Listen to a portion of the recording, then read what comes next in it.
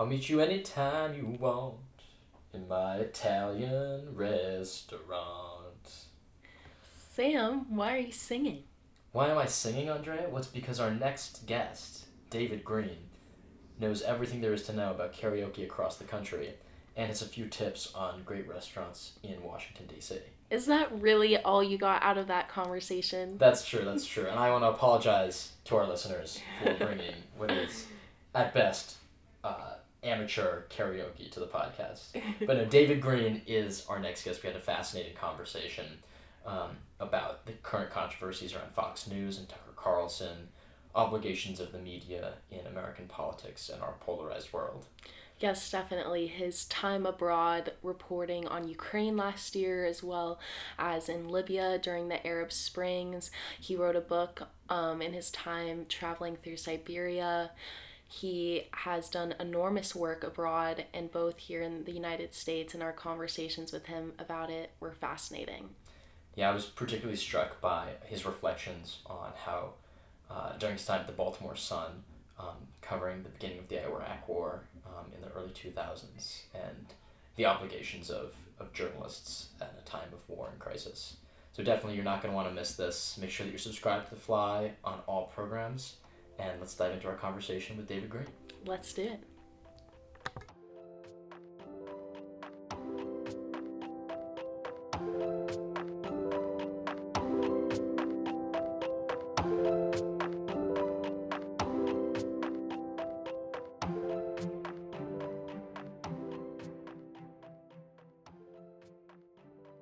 Well, David Greene, thank you so much for joining us today on The Fly. We're going to get started with just our lightning round.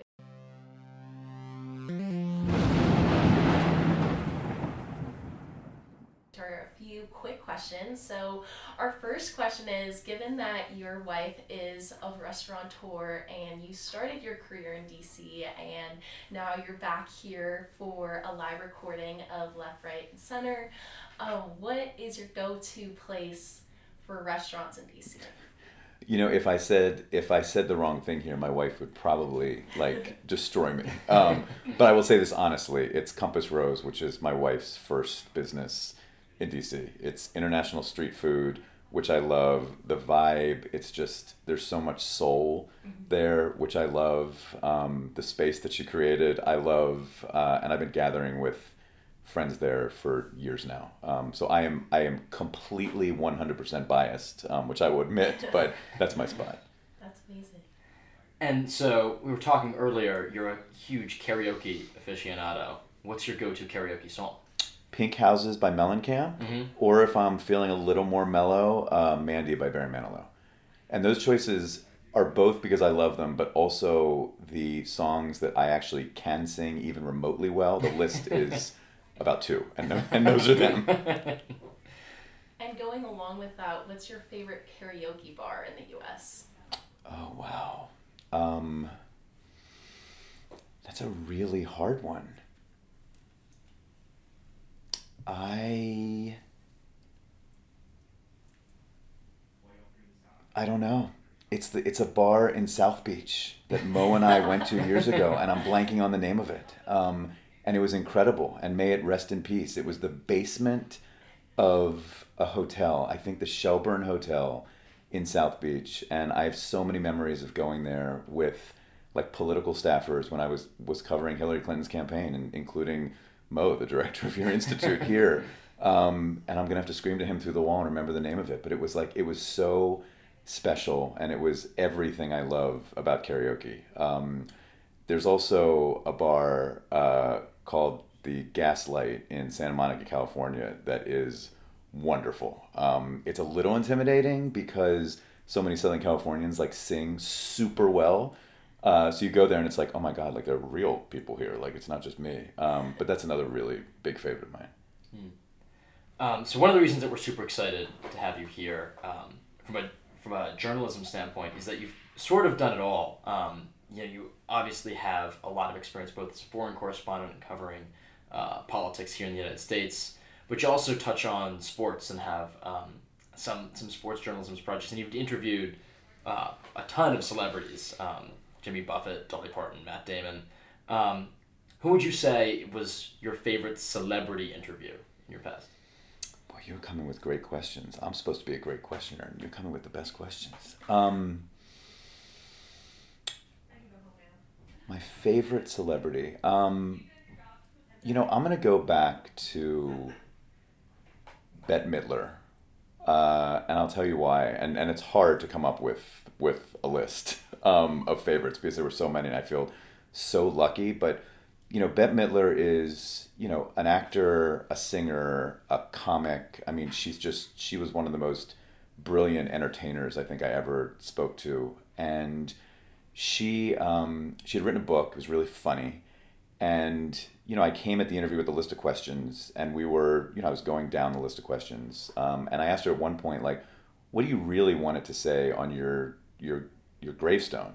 Because that was one thing that she told jokes about. She joked. She was like, oh, bet dead or whatever, and then she kind of like stopped and let out this weird, like, what felt like a cry, but I didn't know if it was a fake cry, and I was kind of thrown off because I didn't know where this was going. But I remember that moment because I just threw away my notes and I just sort of said, I don't know where this is going, but I'm going to follow her where she's going. And I just said, are you crying? And she said, yeah, I mean, I cry at traffic lights. I'm like, okay. And I said, why are you tearing up? And she said, because what I really wanted to say on my gravestone is that Bette Midler planted something like 1 million trees, in Manhattan. And what became so clear to me as we talked is that, this is a celebrity who is defined in a certain way, and that deep in her heart, she wants to be remembered, for more than that. And just that moment created a much more intimate, personal, authentic conversation. And I learned more about interviewing from that interview than maybe any other. Just that, you want to come in prepared, you want to have your list, you want to stick to it as much as it feels right, but just always be ready to take a detour when someone is taking you there. And that was a lesson that has stayed with me for forever. That's incredible. And speaking of celebrities, we recently just heard the news about Tucker Carlson leaving Fox News. So we wanted to ask you a little bit about that. Like, Sure. what pushed him out, and what's your take on all of it? I wish I could claim to know what pushed him out, and I don't know, but I will tell you my reaction. And this is honestly politics aside, and I really mean that. I think one of the things that has become so poisonous in our media world is that, like, every single person you look at behind an anchor desk on a show, you now immediately wonder, like, what is their slant? Where are they coming from? What are they going to lecture me on? What are their politics? And that's devastating to me because I grew up like reading the history of people like Walter Cronkite and watching the evening news with people like Tom Brokaw and Peter Jennings and Dan Rather. And I just viewed that anchor desk as so incredibly sacred. Like, it was just this beautiful monument to trust. And if you watch someone or listen to, a news anchor, on the radio, it was just, there was this element of trust. Like, you're not coming at me with opinions. You're not coming at me to lecture me about your politics and to tell me how I should feel about something. And, Tucker to me represents the other extreme. Like, if the road has taken us from the world where I loved in media to this extreme where it's like you don't even there's not even no one's even pretending anymore. I don't want to say no one. Like, I have a lot of colleagues in the business who are still following the tradition of being honest, just news reporters and news broadcasters. But there are a lot who are not, and Tucker really represented that to me. So his being gone is like, just, I hope, like one crack in this structure that we have to bring down if we want to restore trust in this business. So it was something that, politics aside, I mean, I really, celebrated and think it was a good thing. So diving in, I guess more deeply on that idea of trust and journalism. One of the big criticisms of Tucker Carlson before, and certainly right now, is his willingness to entertain and conspiracy theories on his program and with a significant platform. And you mentioned how prior to the sort of partisanization and polarization of our media, how the broadcasting desk was this monument to truth. But also, is there a tension there with the the the need for journalists to be pressing and inquiring? And clearly, there's a limit and a temper. But thinking back to the late 20th century, you think about the Pentagon Papers, where there have been instances in American history where the government hasn't been forthright, or when people in positions of power haven't been pressing haven't been pressing the truth, but have been presenting something else. So how do you find that balance, particularly when, we're, I think, grappling as a society right now as to when are you just asking questions?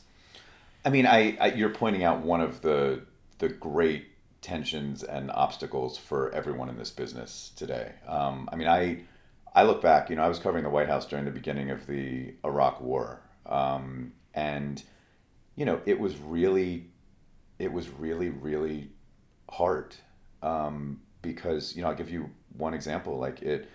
Dick Cheney, with George W. Bush's blessing. I mean, they were trying to draw a tie between Saddam Hussein and 9/11. That I knew, and I think we all knew that if there was just no evidence of that, and so I would go out and do stories when I was at the Baltimore Sun, interviewing people out on the streets and just saying, like, why do you believe this? Like, the Bush administration has not presented any convincing evidence that there's a tie there. And they'd be like, well, I mean, Saddam just seems like an evil guy, and I could totally see that being the case. And, I just press, and I'd be like, it's not true. And I would say over and over again, like in my stories, like, this is not true. And yet people believed it. And at some point, it's like, is it our job in journalism to bash people over the heads with a baseball bat and be like, you're crazy lunatics for believing this stuff? I mean, that's going too far. Like, you can't do that.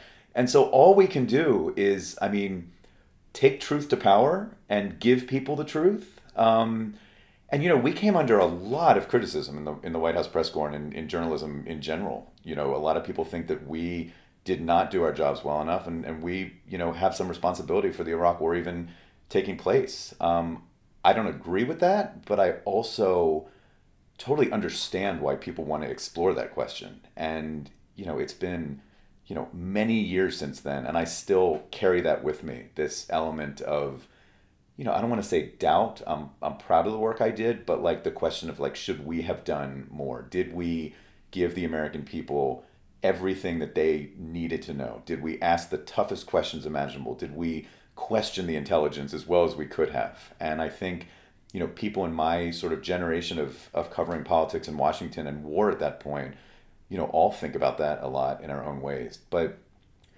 there is something about that period now that almost feels quaint and innocent compared to, I think, what we're seeing today. It's like, that to me is a rational conversation that you can have, a really important one, because the stakes were so high.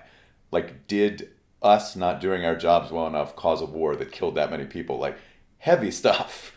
But now there's not even room to have that conversation. You can't even, like, if you ask questions that seem too tough, it's like the assumption is that you're coming at it from your own political angle and you have an agenda. If you don't ask questions that are hard enough, you must be on the side of the people who you're covering because you must have an agenda and your own politics. There is no assumption that a journalist is, like, doing their job for the sake of, like, this really critically important mission anymore. And that is where the fundamental problem lies, I think. We have to take care of that problem if we're going to even return to some of the conversations that you're talking about. And that it keeps me up at night worrying that there's just, the trust is gone. The assumption that, like, everyone is bringing their own agenda in when you're a journalist is just so present everywhere that there's no space to even have the kind of conversation that we're having right now. And it sounds like, if I'm hearing you correctly, that you're being pulled in two directions from as a journalist, in both popular sentiment and popular belief that may or may not be true, and then also the narratives being pressed by those who have platforms and those that have political positions. Yeah, pulled everywhere. I mean, the most recent case was, the Wuhan lab, which, a year or two ago, anyone who would suggest that COVID generated from that lab, was dismissed by a lot of people, particularly on the left, for being a conspiracy theorist. Now, the government is taking that much more seriously. I can understand why people who believe that felt that they were dismissed. And that's a good kind of case study in what the conversation should be and where the triggers are that cause it to completely fall apart when we can't, we just start labeling each other. You're a conspiracy theorist. Oh, well, you hate me because I, supported Donald Trump, so you don't even like give credit to some of the theories that I believe in. You're a jerk. Like, I can't even talk to you. I mean, it's like, who are we? Mm. And just to pull on that thread one more time, you mentioned the lab, like the Wuhan lab theory is an example of a theory being dismissed and new evidence coming to light, or at least entering the mainstream conversation more from what appeared to be a fringe to begin with. Do you think that happens equally? You obviously have a show called Left, Right, and Center. Do you think that in what the mainstream is contained equally between left and right, or do you think that conservatives or liberals have more of a say as to who initially gets labeled a conspiracy theorist or who initially gets labeled a manipulator of the truth? I mean, it's such a good question that I think about constantly, because it is so easy when you start going down that road to get into like the trap of whataboutism. Mm-hmm.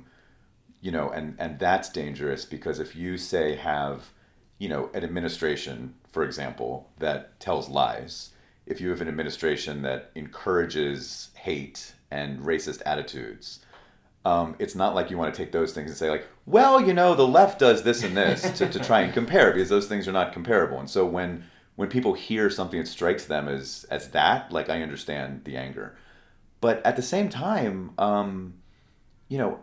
at our core, like, respect is what is at the end of the day, like, important. Listening to one another. And that's where, like, there has to be a feeling of equality. And that's what I try to do on the show. Like, to not make everything, well, this side's doing this and that's comparable to that, but at least to, like, push someone and try and understand, like, why they believe a certain thing. And you have to do that with everybody. And that's where sometimes I feel like people, on the right can feel dismissed, because as soon as they sort of explore something that maybe they've heard from an incendiary politician, it's like, if someone is hearing that, it's like they'll immediately jump to a conclusion and be like, oh, well, clearly you're a hater, like, like Donald Trump. And I understand why the passions are so fierce and why people, feel things that I mean, I cannot put myself into a position of someone who feels that they are, that someone is being racist towards them. I feel lucky as a privileged white male. So I can't, there are many times when I can't put myself in the position of someone who is feeling like a policy is hateful or racist. So I take nothing away from people who feel like that deep pain and feel like they don't want to listen to someone who is saying something that they find tremendously offensive. Like, at the same time, I think, look for the conversations where maybe you hear something that's bothering you, but that maybe this person doesn't hate you. And that, like, you can actually say, like, look, this policy really troubles me because it takes away my rights. It takes away my freedom. It takes away my right to love someone I love. But, like, help me understand why you're buying into that, because I really want to understand, like, what it is in your life that makes you believe what you're hearing, and maybe we can find some sort of space for a conversation. That standard has to be applied to both sides equally, and that's, if I can play some role in making sure that happens, then I'm here for it. Definitely. I completely agree that I think now we're in just like such a polarized environment that it's become a personality type, and like people are just so quick to judge other people and place labels, and it just creates more divide between like two parties. And like even just in the news that we're listening to, it seems that like news now is becoming more and more partisan. And I wanted to ask what your opinion is on partisan news like channels, and if they should even have a space in the journalism industry. Yeah, the fact that you're even saying partisan news makes me like upset. No, you're not making me upset, but I mean the fact that because I never, and this is gonna sound like I'm like some ancient creature, but like I think the field of media and news organizations were so careful 20 years ago. I mean, you knew when someone was sitting there behind an anchor desk and delivering news, and you knew when someone was a commentator and who was going to be, basically offering opinions. I mean, it's not that hard.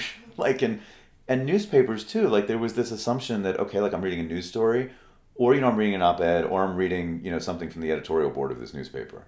And a lot of that feels old-fashioned, but the principles that all of that was, we're standing up for, I think we have to find a way to bring them back. So I think the problem is, like, I have no problem with hearing people, debate stuff passionately in our media space. Like, it's helpful. It's like really helpful to have people coming together, offering opinions, fighting, debating, and like figuring out a way that their diversity of thought can actually like bring us to better solutions. Like, it's all great. And so I have no problem with space in the media for partisanship. It's part of the process. We're like an amazing democracy where all of that should happen always, and there should be space for that in our media.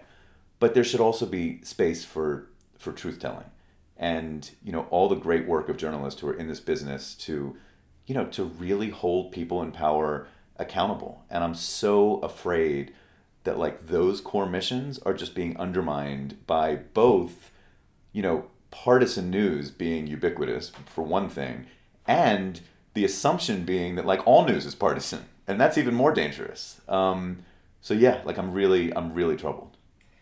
It's interesting. I think over the years that we've been doing this podcast, we've had both a lot of journalists and a lot of partisans and political operatives come in and all raise that same issue about the partisanization and the polarization, the feeling that every piece of news has an angle to it. Interestingly, right now, with the situation with Fox News and the Dominion lawsuit and perhaps some of the other situations going on over there, this is maybe the first time in a while that it's felt like our legal system is actually taking action and to change, perhaps this isn't the intent, but it is the effect, to change the behavior of our media. Which, I don't know, like, I'm of two minds about. Like, on the one hand, I agree with you and many others about the unhealthy way that our media is conducting itself now, the way that we approach journalism as an American public. On the other hand, we obviously want an independent press and an independent journalistic culture.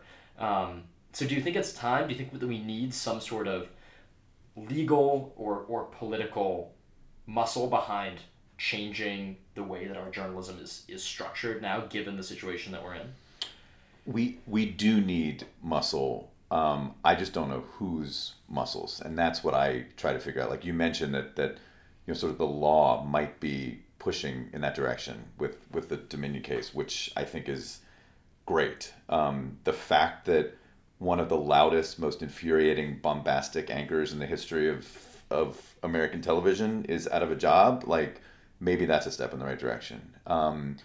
But I'm gonna be like super idealistic, like, and maybe way too much so. But I don't think this is what a lot of Americans want, and I'm hoping that what we're seeing, like, Tucker being gone, the pressure on Fox from this lawsuit, like it's actually a reflection of the fact that there is this disconnect, and that there are a lot of people in this country who, like, while they will acknowledge their addiction to like things like Fox News, they also like they don't want to fight all the time, and they actually like see room in their lives for productive conversations with people they disagree with, and some sort of like meeting in the middle. I mean, you look at some of these issues, like, and it's okay for people to have different levels of support versus opposition on an issue. Like, we're in a democracy, but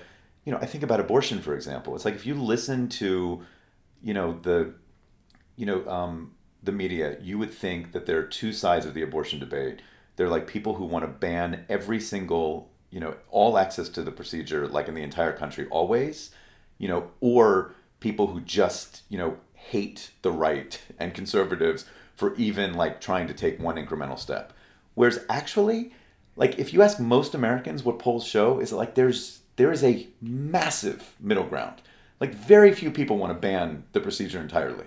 Like there's an openness to like figuring out like how to like help people who have, religious based and morality based arguments against abortion, like help them understand like why abortions must be accessible like in many many cases, and like have that conversation.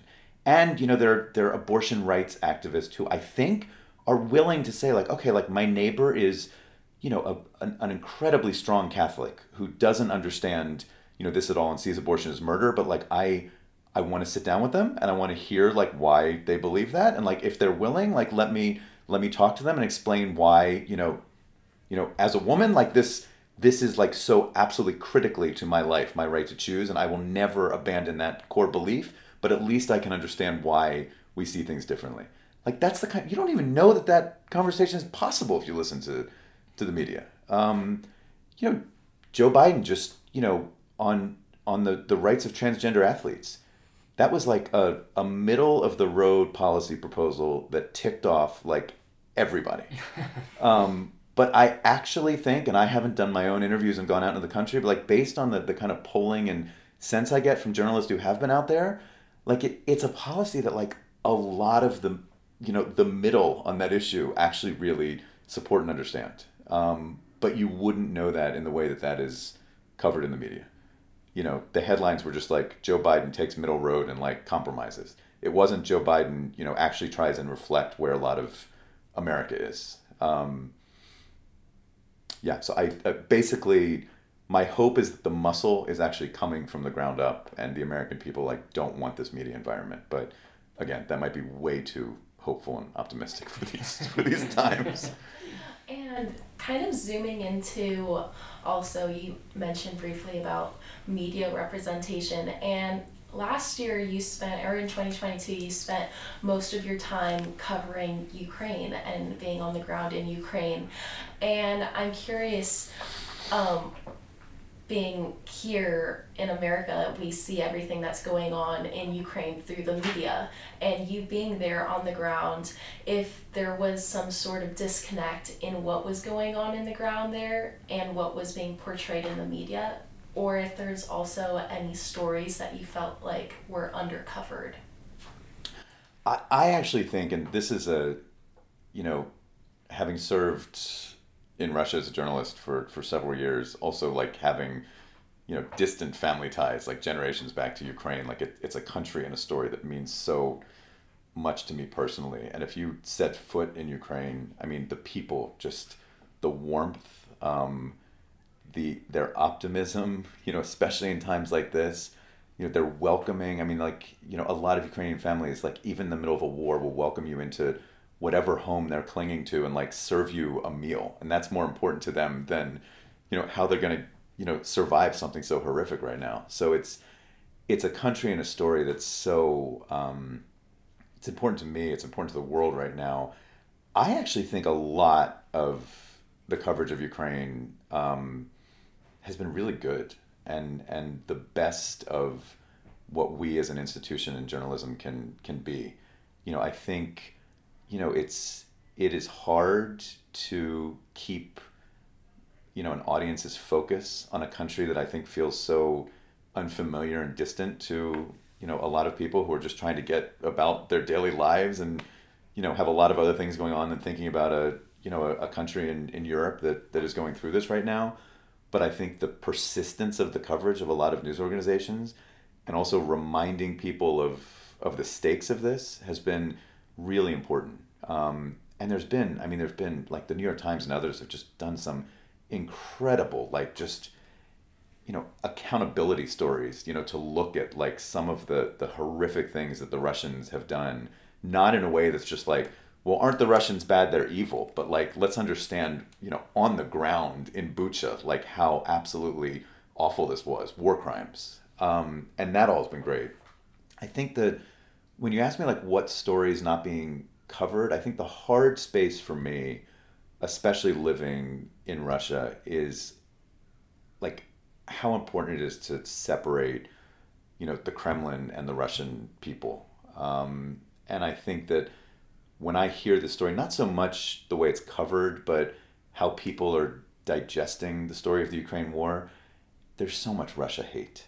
And that makes me sad because Russian culture and the Russian people, like, beautiful, also like warm and welcoming. Like I felt, there were families in all, villages across that country who welcomed me in like a visitor, like an American journalist.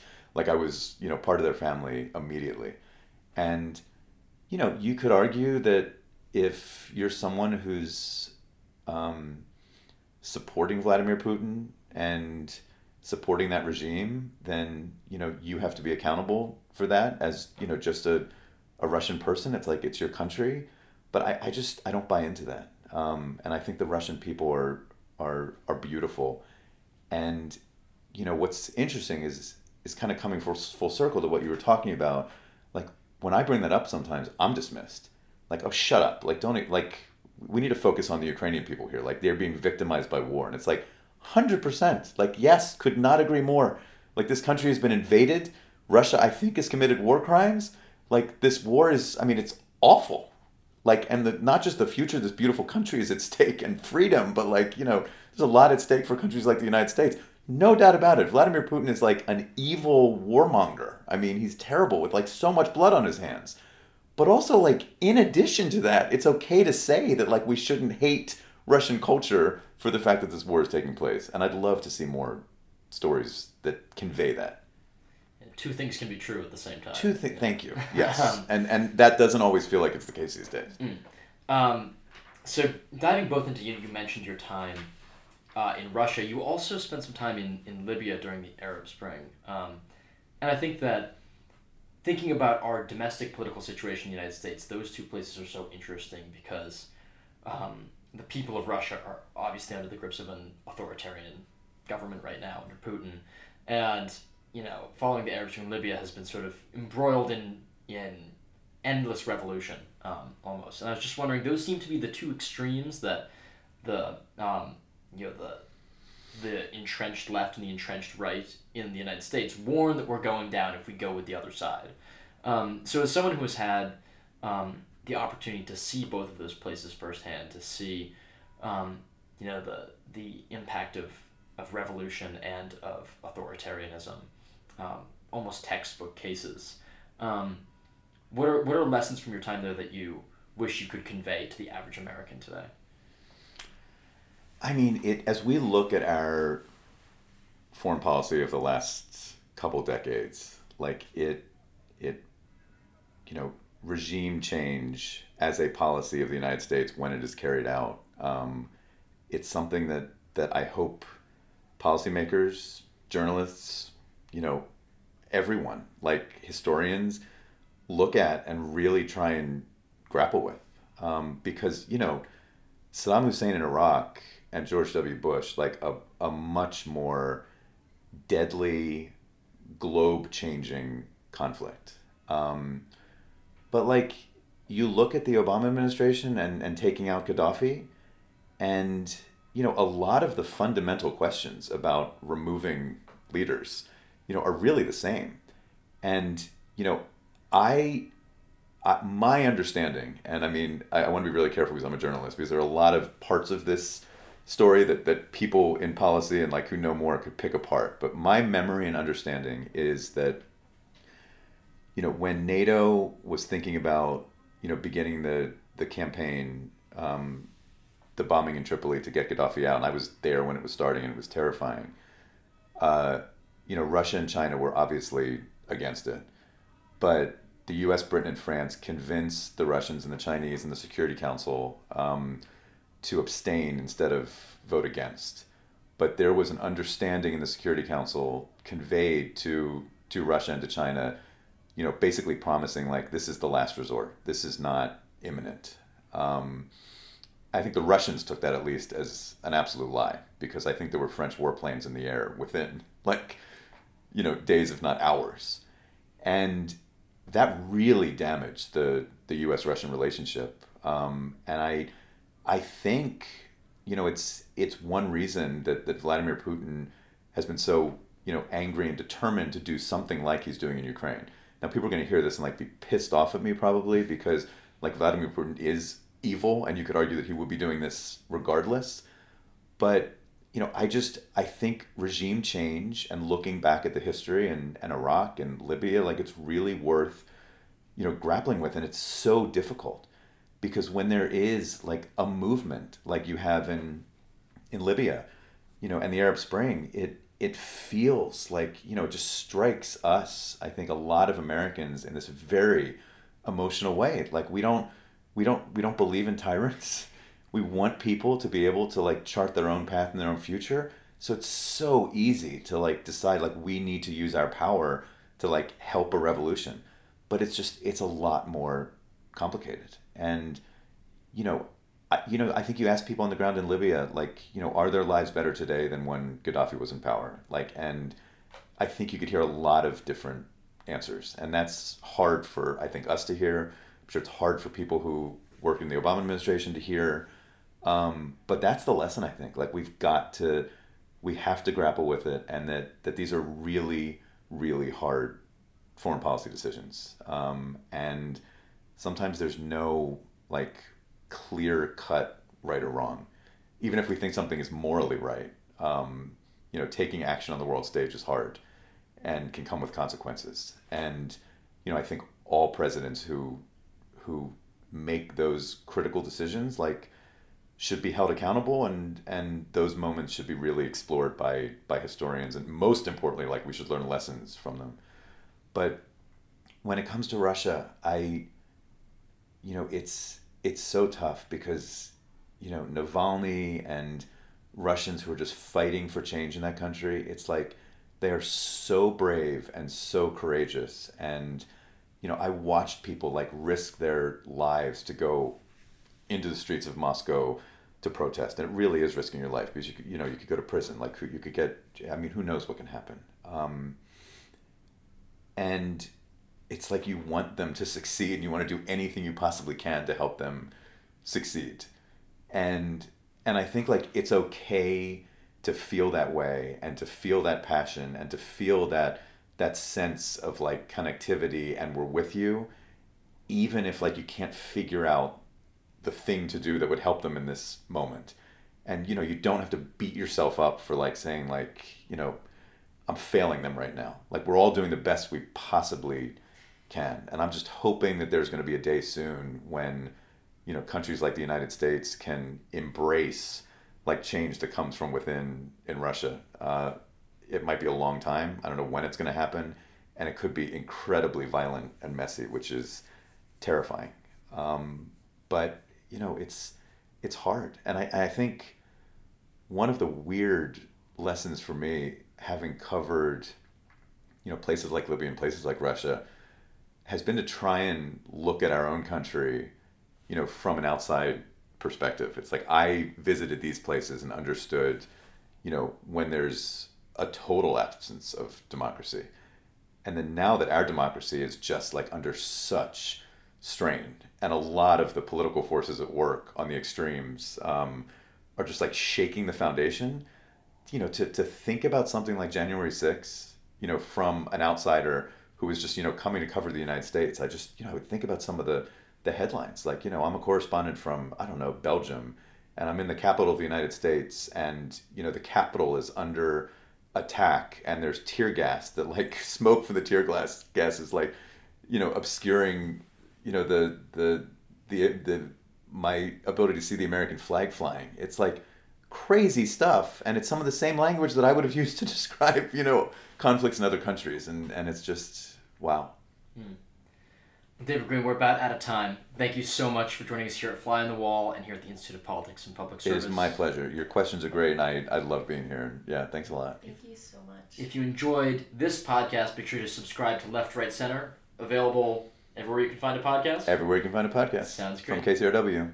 Thanks so much. Thank you. Thanks for listening to The Fly.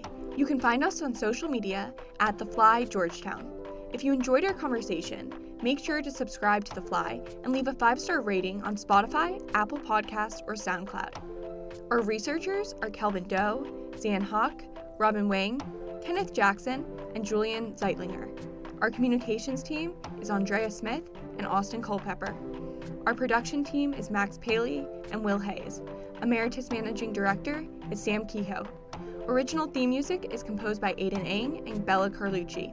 And I'm Fiona Gallagher, Managing Director of the pod. The Fly is brought to you by the Georgetown University Institute of Politics and Public Service, and is made possible by the McCourt School of Public Policy. Thanks so much for listening, and fly with you soon.